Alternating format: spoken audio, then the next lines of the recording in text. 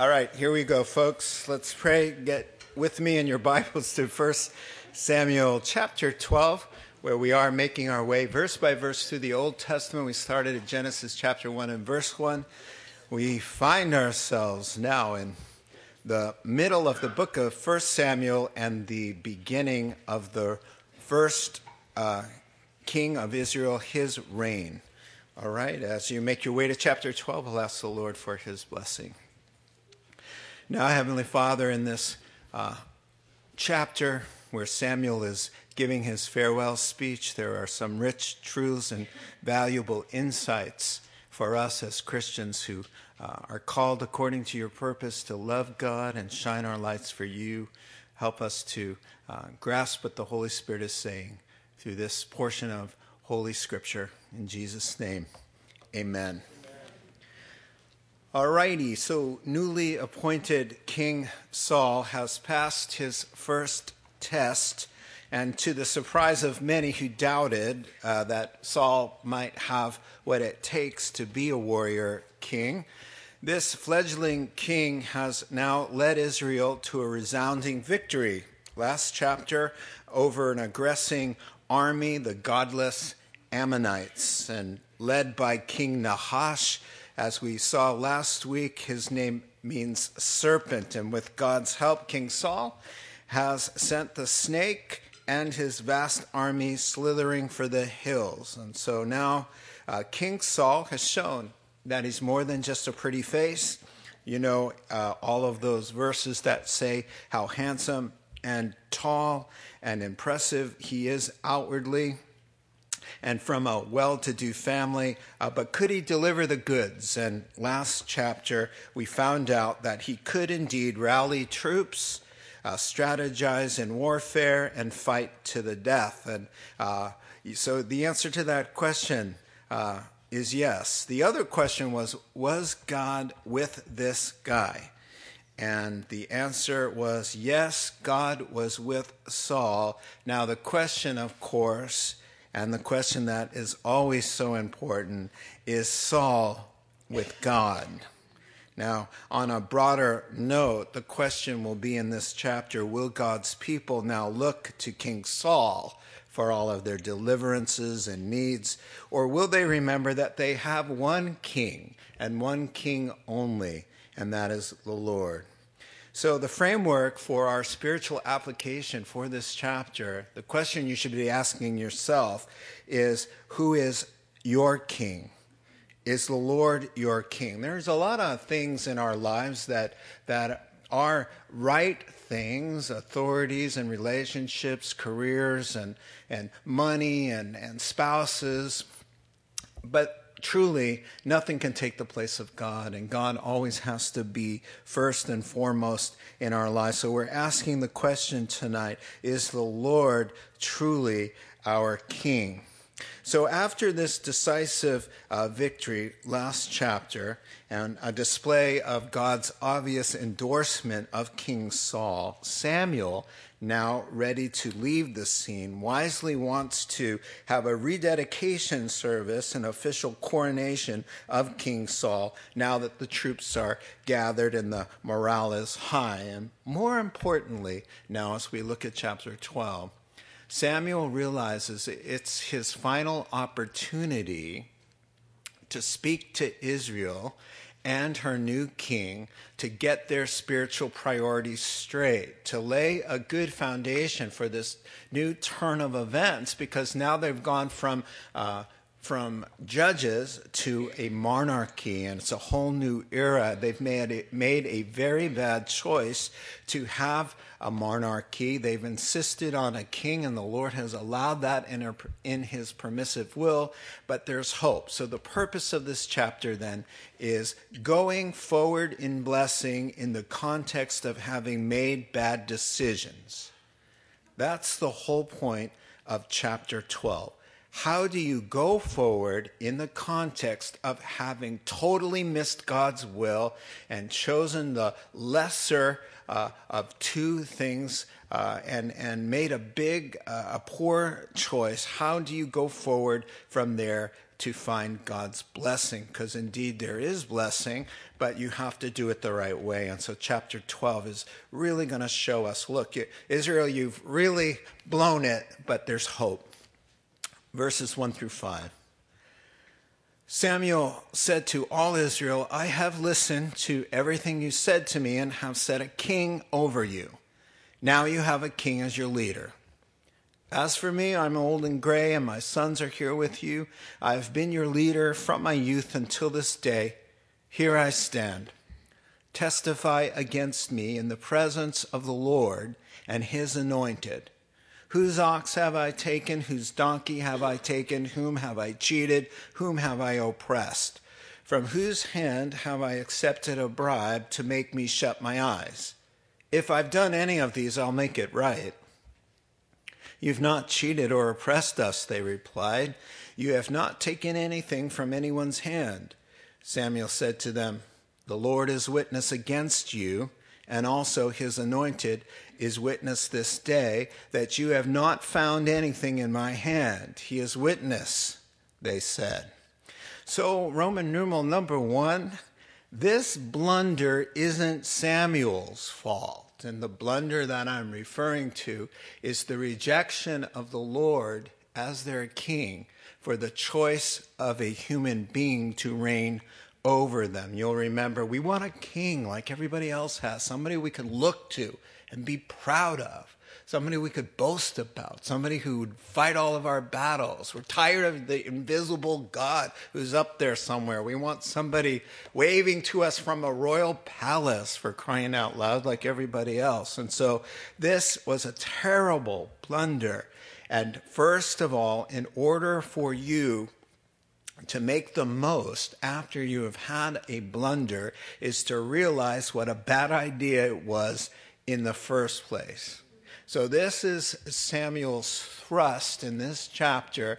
First of all, Israel has to understand this is a blunder and it's not Samuel's fault. He's going to go through the list of whose fault it isn't so that they can deduce that they have to own their own responsibility in this terrible matter. For until you realize you've made a dumb move, you can't take any action to fix it.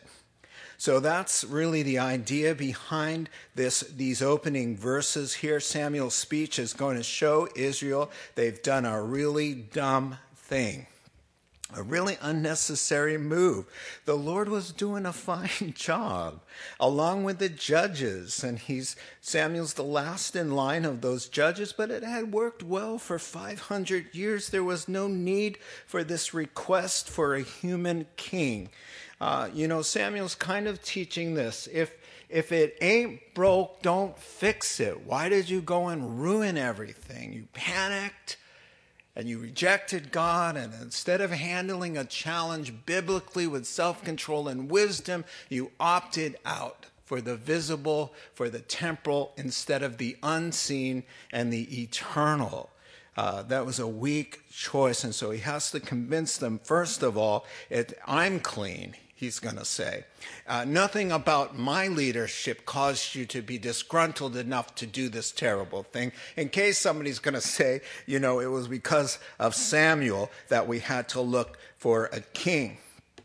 And so the Israelites were just through with having to have judges, you see, because the Lord was their king and the judges would appear ad hoc, just as God needed some help, he'd raise up somebody, but Israel never knew who that would be.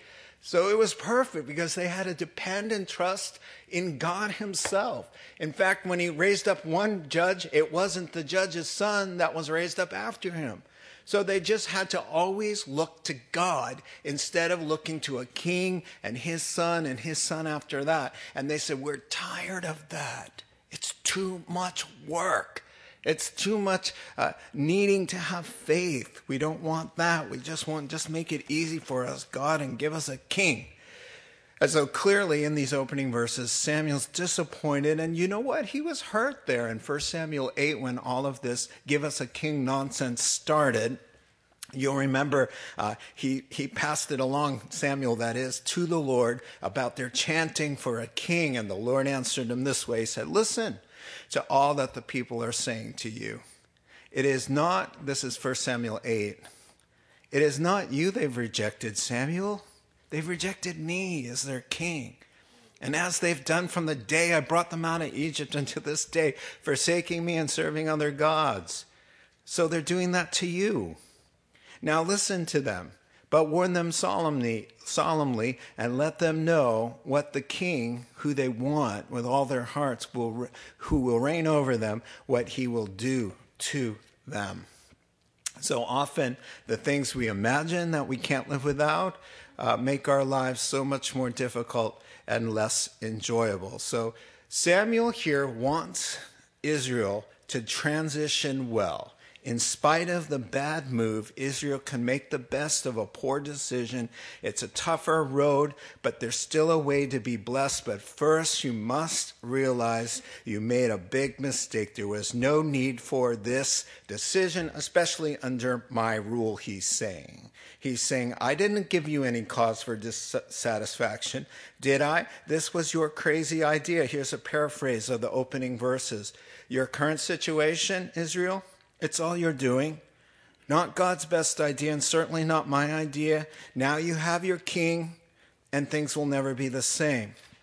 So a shortcut to rectify any missteps spiritually for believers is, number one, own your part. Number two, make no excuses. And number three, admit your guilt.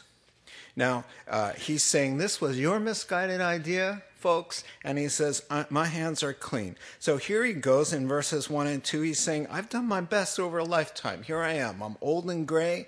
The boys, my sons, disqualified themselves by their own corruption. They sit here among you. They might have replaced me. That would have been nice, but that's not God's will. They are off the platform and in the congregation. It says in your text there, he says, I've served you since my mother Hannah brought me to the tabernacle as a miracle baby. She conceived me and gave me up there in 1 Samuel chapter 1 and verse 28. And I've been serving ever since. And then suddenly everything takes a rather harsh turn, doesn't it? He starts kind of questioning them in kind of an awkward self-justification tirade. That's what it seems to us anyway. And courtroom language is being used and with Samuel as the accused. And he says, go ahead and testify against me. Let's just all admit that it wasn't bad leadership that prompted your misguided requests. That's really what he's getting at here. So to drive that point home and to help Israel come to terms with her own responsibility for what happened, he starts to vindicate his own ministry. He says, let's have a quick trial here. God's here. I'll be the defendant. Go ahead and prosecute me. Okay, go ahead and testify to God, to me, in front of all of Israel, how bad you guys had it. Verses 3 through 4. Was I getting rich off of you? Was I taking bribes? Was I cheating you? Were you being oppressed? Was I leading you astray? Were you misguided under my leadership? Did I lie to you? Did I rip you off?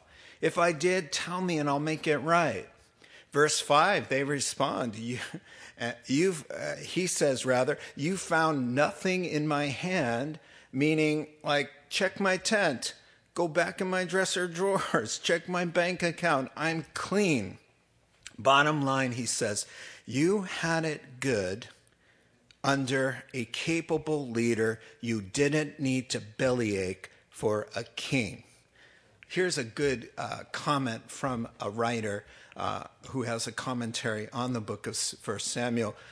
He says, this is more than a self-righteous rant about how good Samuel was. Instead, it's a foolproof argument that Israel's asking for a king was 100% without merit and uncalled for. So he says, you had an okay leader, right? That's what he's saying, right?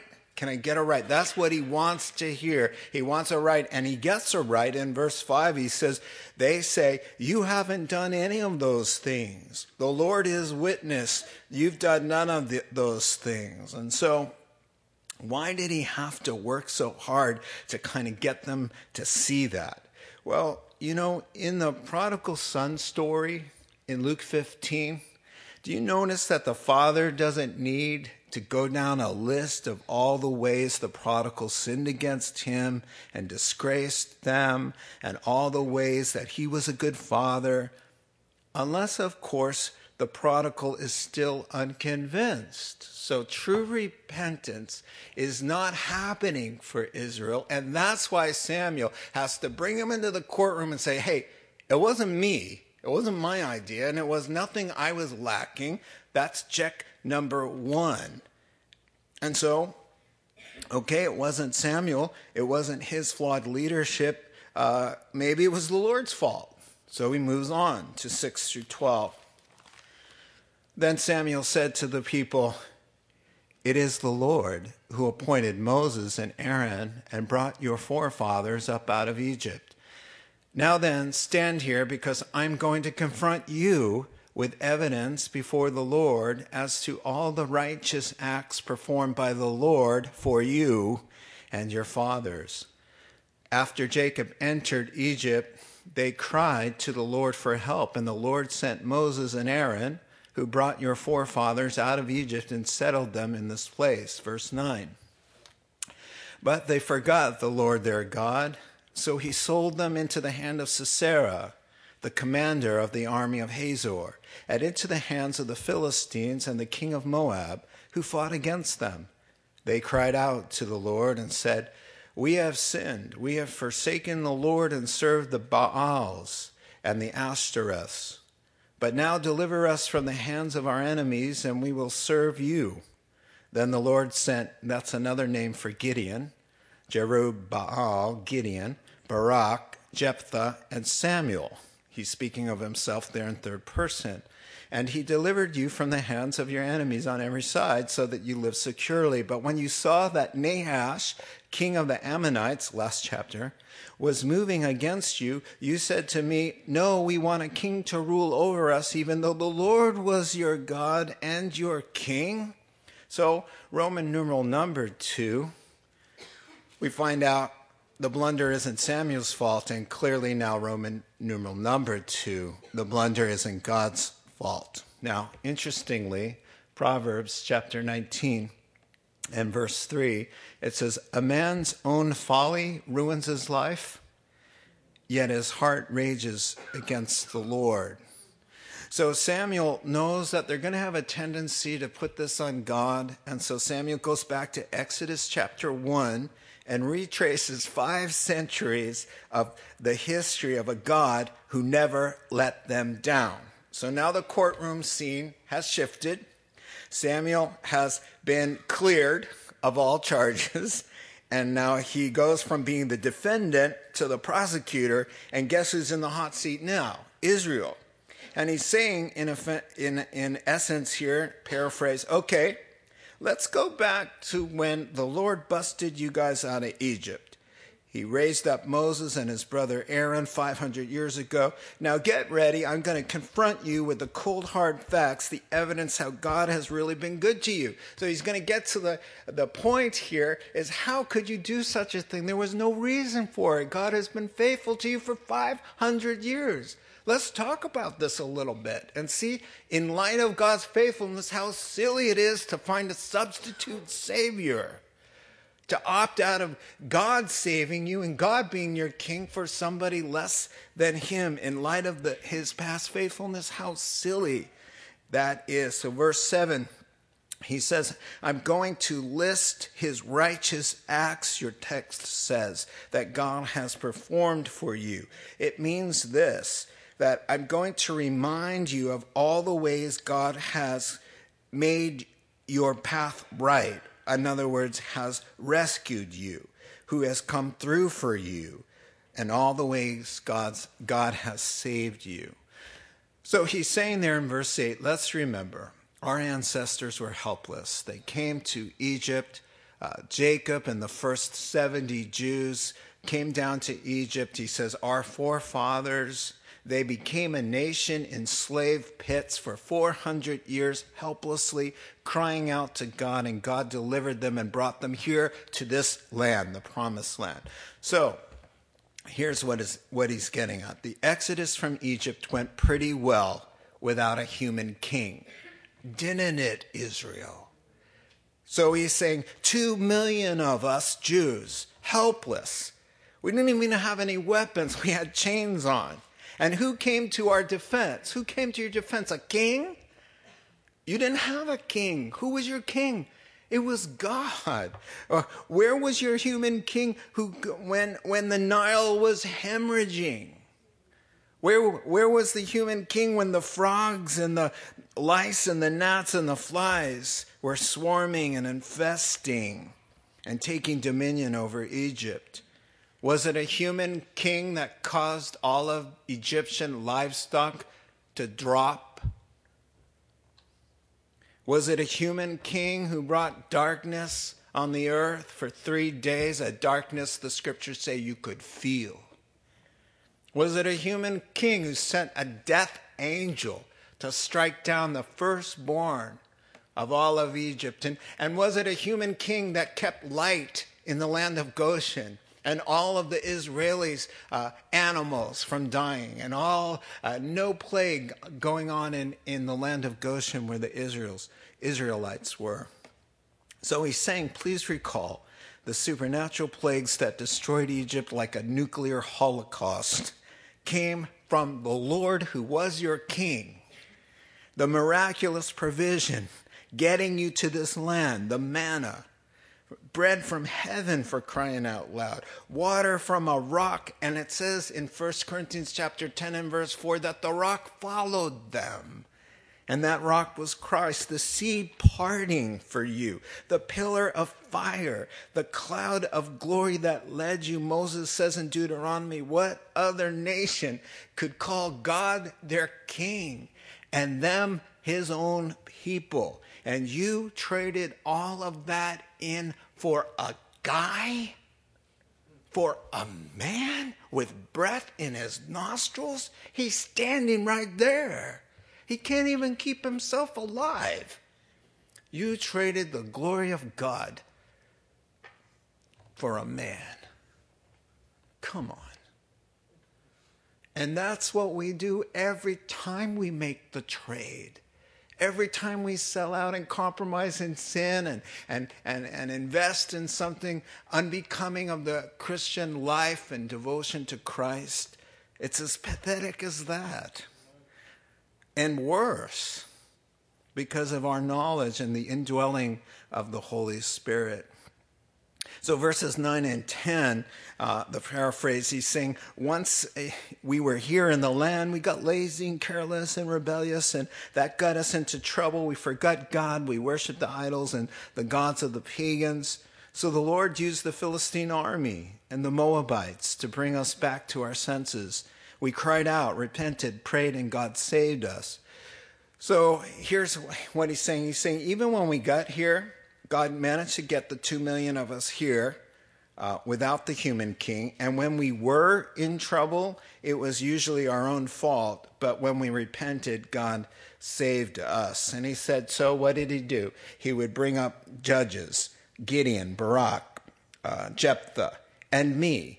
Samuel, just to name 4. But God always came through. And then he says there in your verse 11, and he let us enjoy peace and prosperity on all sides. And then verse 12, and then it happened. You guys panicked. And now we find out why they asked for a king. We didn't know this. It just says they would keep on asking for a king. But now we know what prompted that. Verse 12, then it happened. You panicked. King Nahash, the serpent, that's his name, threatened to attack, and you guys buckled. You said to me, Samuel, no, we want a king to rule over us, even though the Lord was king. Now here's your king, and he's standing right over there. I love what one commentator said. What a weak and pathetic thing believers do when they opt for the seen instead of the unseen, the world's way instead of God's, the temporary instead of the eternal. Dear people of God, learn to handle sudden challenges and threatening situations biblically. with wisdom, in prayer, with self-control and holiness.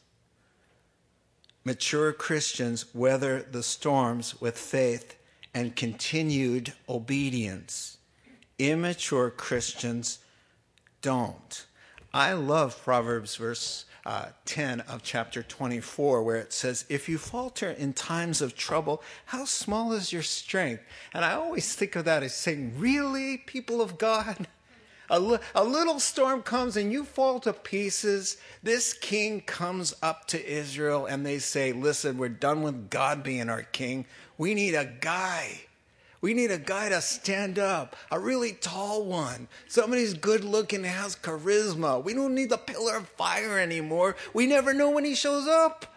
And when he does, it's always the last possible second. But he shows up, doesn't he? Well, they're tired of that. So it's not God's fault. It's Samuel's clean. The system God had in place was working well. Long story short, Israel has played the fool, and life now will never be the same because God gave them what they wanted. And here comes some good news, the last part, number 3. So number 1 was the blunder isn't Samuel's fault. Number 2, the blunder isn't the Lord's fault. And number 3, the blunder of choosing a king isn't without remedy. It's not unfixable. Let's finish up. We'll read a little bit at a time now. Verse 13. Now here is the king that you've chosen, the one you asked for. See, the Lord has set a king over you. Now if you fear the Lord and serve and obey him and do not rebel against his commands, and if both you and the king who reigns over you follow the Lord your God, good. But if you do not obey the Lord, and if you rebel against his commands, his hand will be against you as it was against your fathers. Now, there's a whole bunch of, I can see about a dozen, I'm going to name 8. But I'm going to give you 8 things, 8 remedies for when you have blown it or made some mistakes with the Lord. Because there's a whole bunch of things that will bring you hope and bring you blessing. And number 1 here is remember God's mercy. Now, here's what David Guzik, who's a pastor, wrote about this. One wrong turn had not put them out of God's plan forever. Yes, Israel should never have sought a human king, but now they had one, and Samuel simply calls them to serve the Lord where they are now. We need to know that one wrong turn doesn't wreck our lives before God. Instead of agonizing over the past, get right with God today. He says in the text, fear the Lord and serve him and obey his voice and do not rebel against the commandment of the Lord, and God will bring good even out of yesterday's wrong turns. And number 2 in this text I see is remember God's commands. He says, now listen, you have a king now, but if you and this king recognize that you have a real king, it'll still work. And so it's funny saying, if your king can just be irrelevant to you, and you can understand, yes, we have a king, and we've asked for a king, but he's not really the king. He's the king. He says, fine, good, it'll work. We can make this thing work. And that's the passion of God saying, listen, don't give up. You've made some mistakes, but you're my people and I'm for you. And I want you to choose this day well. You don't have to say, well, I've blown it this way. I might as well just drop out forever and quit trying, which is the tendency of a lot of people when they make a mistake, spiritually speaking. And that's not wise because God says, while there's breath in you, there's mercy every morning. They're new every day. Great is his faithfulness. Do not give up. Now, 16 through the following. Now then, stand still and see this great thing the Lord is about to do before your eyes. Isn't it wheat harvest now? I will call upon the Lord to send thunder and rain, and you will realize what an evil thing you did in the eyes of the Lord when you asked for a king.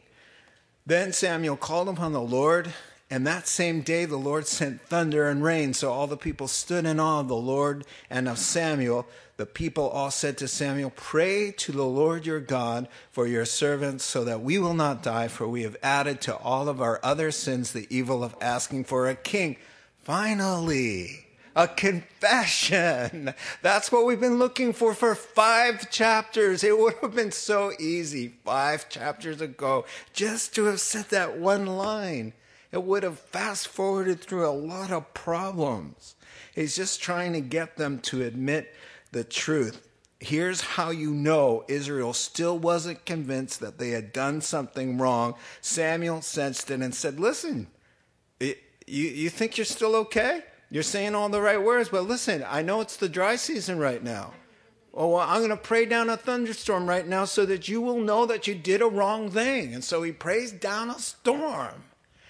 And now they're convinced, okay, pray because we're all going to die here. Save us. And, more impressive to me than the thunderstorm out of season is the way the Holy Spirit convicts us in our hearts and how he pours out his love into our hearts by the Holy Spirit and does an inner work that convinces me of my need for him and his great love and grace for me. An inner work is more amazing than any outer work, no matter how impressive it is. Let's say that one more time. The inner work of the Holy Spirit is more fascinating and intriguing and supernaturally amazing to me, that he can touch our hearts and convict us and show us his love and make a man or a woman want to serve him, not because of fear of thunder and lightning, but out of a love and a conviction of spirit and a change of heart. Only God can make us new inside. And a desire to want to be different. And I'm finishing up here. So, number 3 was remember the thunder. It helps. You know what the Proverbs say. The fear of the Lord, through the fear of the Lord, a man avoids evil. That's Proverbs chapter 16, verse 6. So remember the thunder. The 3 of them so far. Remember God's mercy. Remember God's commands. Remember the thunder. And now let's finish up. So don't be afraid. Well, after he just called down the lightning and thunder. Don't be afraid, Samuel replied. You have done all this evil. Yet, do not turn away from the Lord, but serve the Lord with all your heart. Do not turn away after useless idols. They can do you no good, nor can they rescue you because they're useless. For the sake of his great name, the Lord will not reject his people because the Lord was pleased to make you his own. As for me, far be it from me that I should sin against the Lord by failing to pray for you, and I will teach you the way that is good and right. But be sure to fear the Lord and serve him faithfully with all your heart. Consider what great things he has done for you. Yet if you persist in doing evil, both you and your king will be swept away. So number 4 in the steps to blessing in the context of having made mistakes would be remember the uselessness of idols.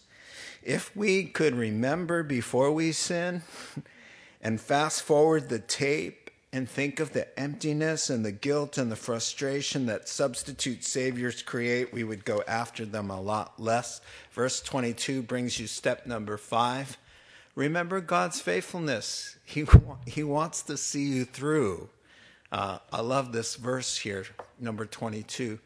For the sake of his great name, the Lord will not reject his people, for the Lord was pleased to make you his own. You know, sometimes I feel like a big mess, that I don't have it all together. I don't have all the answers. And I feel as a pastor who knows the truth, how I often fall short of the ideals in this book that I study all the time. But you know what? And I say this to the Lord in prayer a lot. I may be a mess, but I'm your mess, Lord. I feel that. I know that. I know that in me no good thing dwells, as Romans chapter 7 says. And I know how vulnerable I am, and we all are so frail and weak. And one minute we're praising the Lord, or we're on our way to church. The next minute we're fighting with our spouses in the car, or we're threatening our children in the back seat. Rightfully so in most cases. So remember God's faithfulness. He's for you. He proved that. He's got marks on his hands. I've engraved you on the palms of my hands. Before he even went to the cross. In the Old Testament, he says that. And verse 23, step 6, remember someone's praying for you. He says, look, you've really messed up here, but I'm not, you got a new king, but I'm going to be praying for you. It's a beautiful thing to know somebody is praying for you.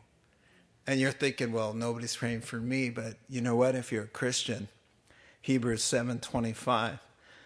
Therefore, he is able to save completely those who come to God through him, because he always lives to intercede for them. He's praying for you.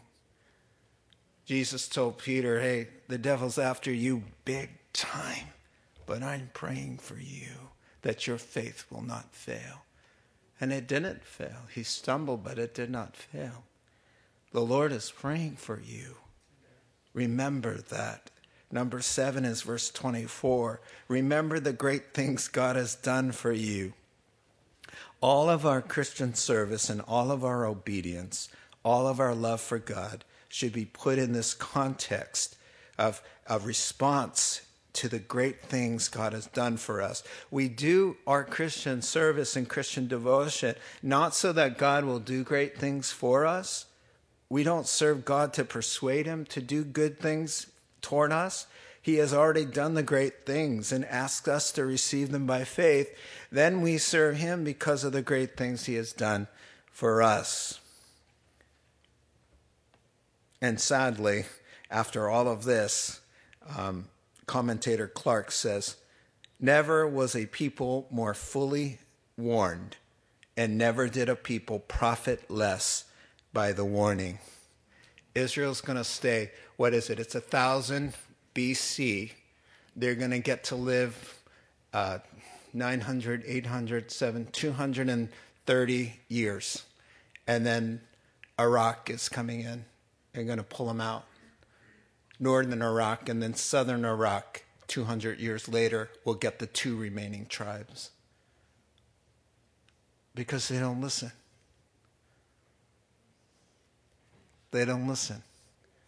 May I just look at that and just learn from that and just say, they don't listen, and it didn't go well with them. I want to listen so that I'll be blessed. That's really not that hard. And the last one, verse 25, serve God and be blessed, persist in evil, be swept away. So step number 8, remember the choice is yours. Serve God, be blessed, persist in evil, and be swept away. Let's pray. Heavenly Father, we thank you for this chapter, this wonderful insights and the hope that, Father, even though we've all made mistakes, there's always a way to be blessed.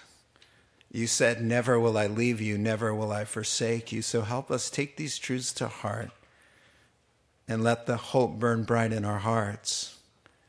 In Jesus' name, amen.